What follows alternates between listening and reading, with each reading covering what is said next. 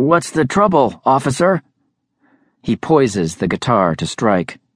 When he receives no response, he decides to jump into the driver's seat rather than damage his Gibson. The officer is at the front fender. Dustin's hesitation gives the man the opportunity to get a hand on the door, barring its closure.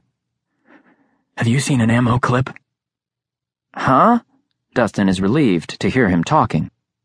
"I lost a mag."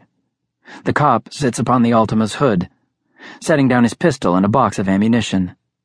Dustin has never seen a policeman who wasn't completely in control of himself, but this one cradles his face with shaky hands.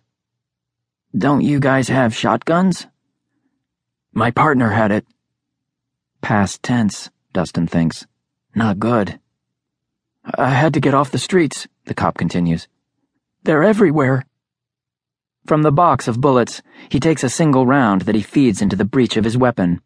The slide is returned with a metallic sound that is magnified in the cement cavern. "I just lost count. I ejected the mag and had to run. I dropped it." "You don't have a spare?" "It was my spare." Despair makes his voice crack. Before Dustin can stop him, the cop places the barrel under his chin and fires the round.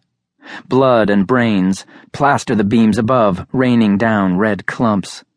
The light source overhead is coated with crimson, casting the hue over everything below.